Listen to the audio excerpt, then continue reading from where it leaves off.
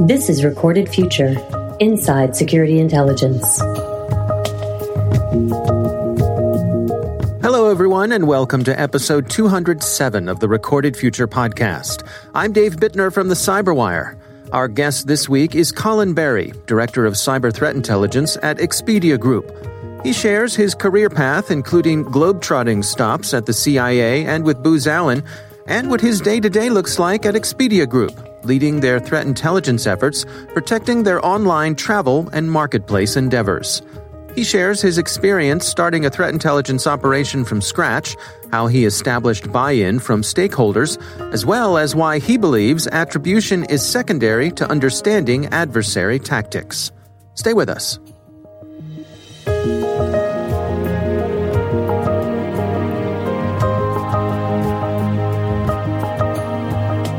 Path in life is anything but straight. After college, I started out with American Express, and I held a variety of positions over a 9-year period, working in business development strategy, and closed out my tenure heading up the small business portfolio, which today is known as Open. I was based in London, England, and so that was my first foray into life as an expat.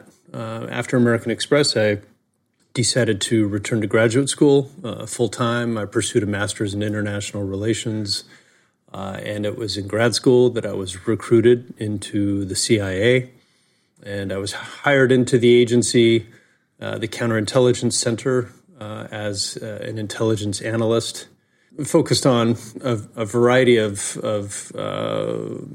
subject areas, shall we say, that fell within the rubric of counterintelligence. And I was at the agency for 5 years and received a phone call out of the blue from a good friend that I had worked with previously at the agency, who invited me to consider an opportunity with Booz Allen Hamilton.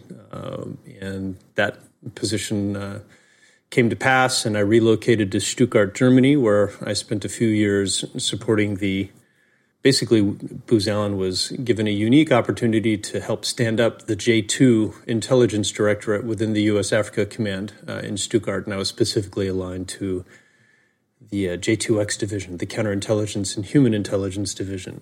And I was there for 5 years, and then I transitioned back to the United States and joined Booz Allen's commercial practice, and that's where I became heavily involved in cybersecurity. We were supporting a big client in Minneapolis after a fairly significant cyber event. And I did that for a couple of years, and then Booz Allen asked me to move to Riyadh, Saudi Arabia, where I was helping to lead a project on behalf of the kingdom. And then after that, Booz Allen asked me to move to Singapore to help lead the cyber practice across the Asia-Pacific region. And I did that for a couple of years, and then an opportunity presented itself out of the blue to join Expedia Group, and by that time, after living overseas and on different continents, I decided the time had come for me to indeed come home and let some grass grow under my feet. What is that experience like? I mean, the amount of international travel that you've had, I think that's something that would intimidate a lot of people. Are there specific challenges to taking on those sorts of adventures? That's a great question. There are. I think you have to be, it certainly takes a certain constitution to step into the void and embrace the ambiguity that comes with living overseas, particularly when one relocates alone, without a family or anybody accompanying them. I think the hardest transition for me was when I first moved to London. I was 29 at the time, and a little bit junior in my thinking and my perspective. But boy, very quickly I came to embrace life in London and all that Europe has to offer, and the richness and the cultural diversity. And so the next opportunity, was Germany, and then Riyadh and Singapore, and with each iteration, each expatriate move, it became easier and easier because you become more adept. You understand what you're up against. But it's less what you're up against. It's more about the excitement and the opportunity that is yet to unfold. And really just, the opportunity to completely immerse oneself in foreign cultures, foreign environments, and just embrace the world and travel. There's no better opportunity to broaden one's horizons than to live and work overseas. What sort of perspective does that give you being back stateside now? Do you feel as though you look at your own country in a different light? Absolutely. You definitely come to see your country in a different light. And I think when you travel overseas, so I've lived on 4 continents and I've traveled to close to 70 countries.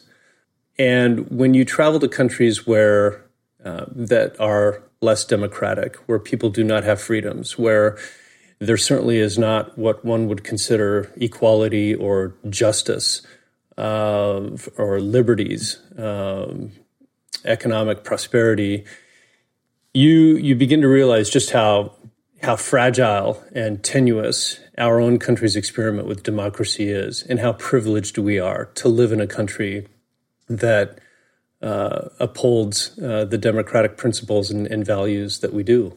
It's not to say that our country is perfect, but you certainly develop a much deeper appreciation, imperfections aside, a much deeper appreciation for the safety and the prosperity and really the opportunities that are at each of our feet to define our own path. Let's talk some about your current day-to-day. I mean, what sort of things take up your time? What are the challenges you face in work? So I was brought into Expedia Group in October of 2019, and there was no pre-existing cyber threat intelligence program. And so it was a very unique opportunity for me to come in and design and build a threat intelligence program and capability from the ground up. And so I was able to harness a diverse set of experiences from the CIA to Booz Allen Hamilton, have that opportunity to bring that instinct and that experience to bear. So I took a few months really to understand and study Expedia Group.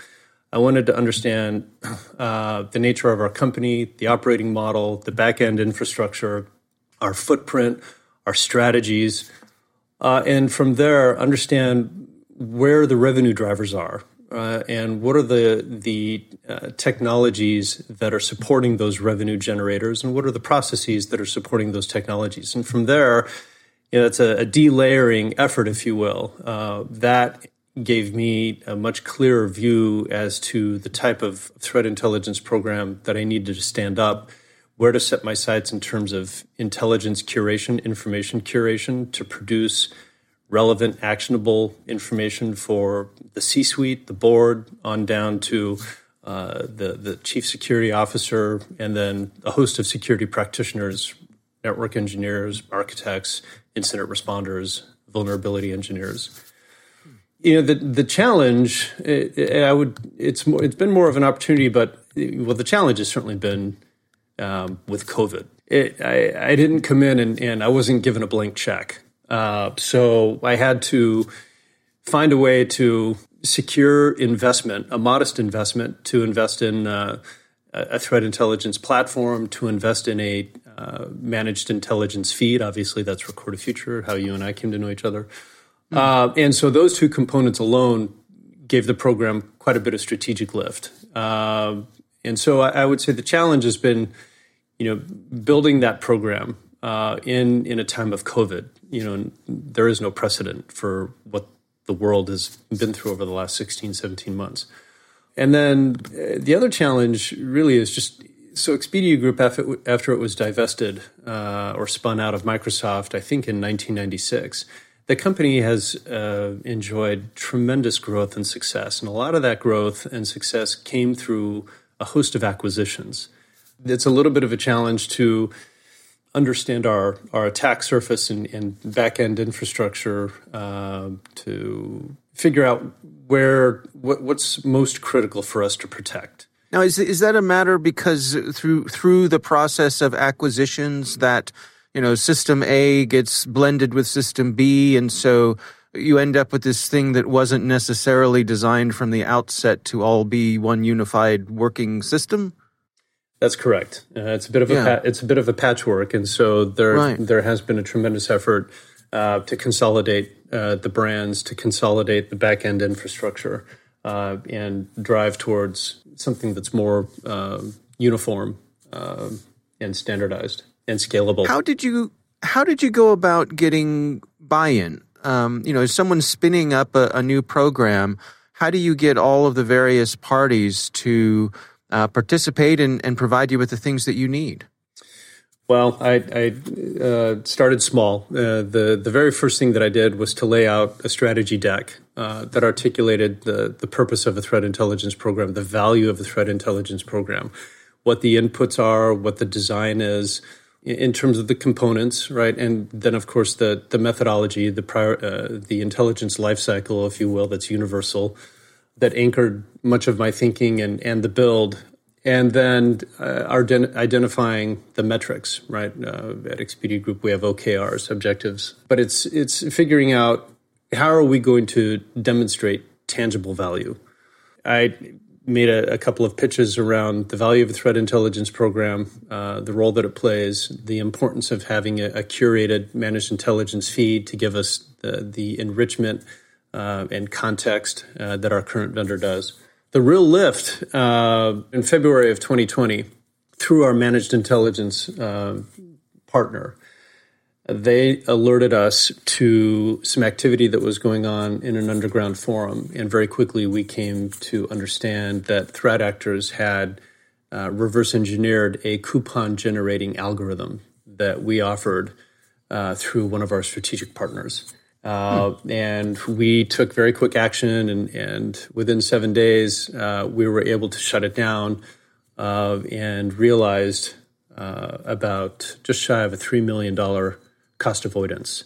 That certainly got the attention of a number of people, and to realize the value and tangible value of what we were able to provide. Can you give us some insights specifically of how threat intelligence is valuable within the travel industry? I mean, that's a great example you just gave us. Are there other ones that come to mind that apply to travel specifically?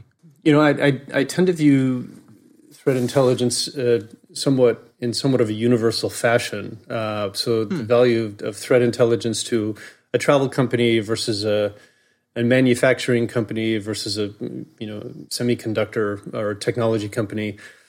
I think it's all, in my mind, it's the same. It's just that there's different inputs and types of intelligence that you're gathering based on the nature of the business.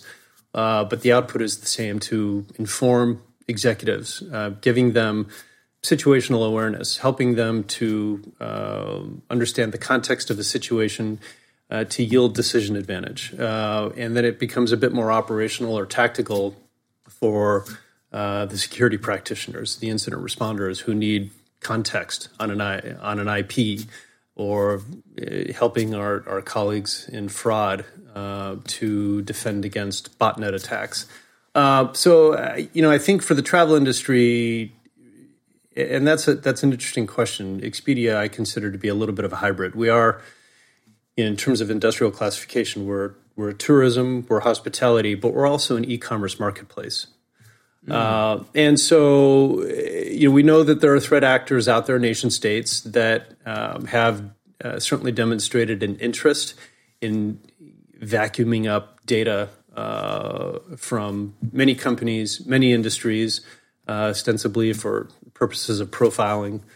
And the Marriotts of the world and the MGMs are no exception to that. And so I think from that standpoint, we also know there's a couple of nation states, China, Iran, that have demonstrated interest in travel industry data. I think from an e-commerce perspective, it's a different set of threat actors, right? You have your financially motivated threat actors, the Fin groups that are going after the Magento and the e-commerce sites, payment skimmers to get access to card data, financial data. What is your advice to someone who is looking to spin up threat intelligence within their own organization? Someone who is tasked with that in a similar way that you were. Do you have any, having been through what you have, any words of wisdom for folks who find themselves in that situation?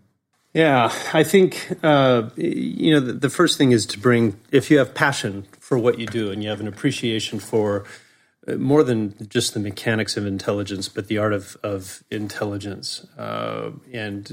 It's that art form through publishing narratives, just getting a perspective out there that is unique, that's original, with respect to the company that you're working for or supporting. I think that helps to garner attention in the right, measurable, focused way. Start small. The two critical tools that I would consider are a threat intelligence platform that helps to centralize collection of intelligence data from numerous sources, helps to aggregate that data, present that data in a comprehensible and usable format across multiple stakeholders. I would also say that a managed intelligence feed is critical. There's a number out there that have greater and greater capabilities as time goes by to harvest information from underground forums. A number of these companies are partnering with ISPs, and so they're getting an even richer data flow of telemetry. The two combined provide strategic lift to deliver something that's comprehensive, that's context-rich. And as I've shared, another key piece of advice that I've shared with my executives at Expedia Group and my colleagues is I'm less focused on attribution. I'm more, and this certainly came to light with Solarium, even though I think we now have a pretty good idea considering that the White House has taken action.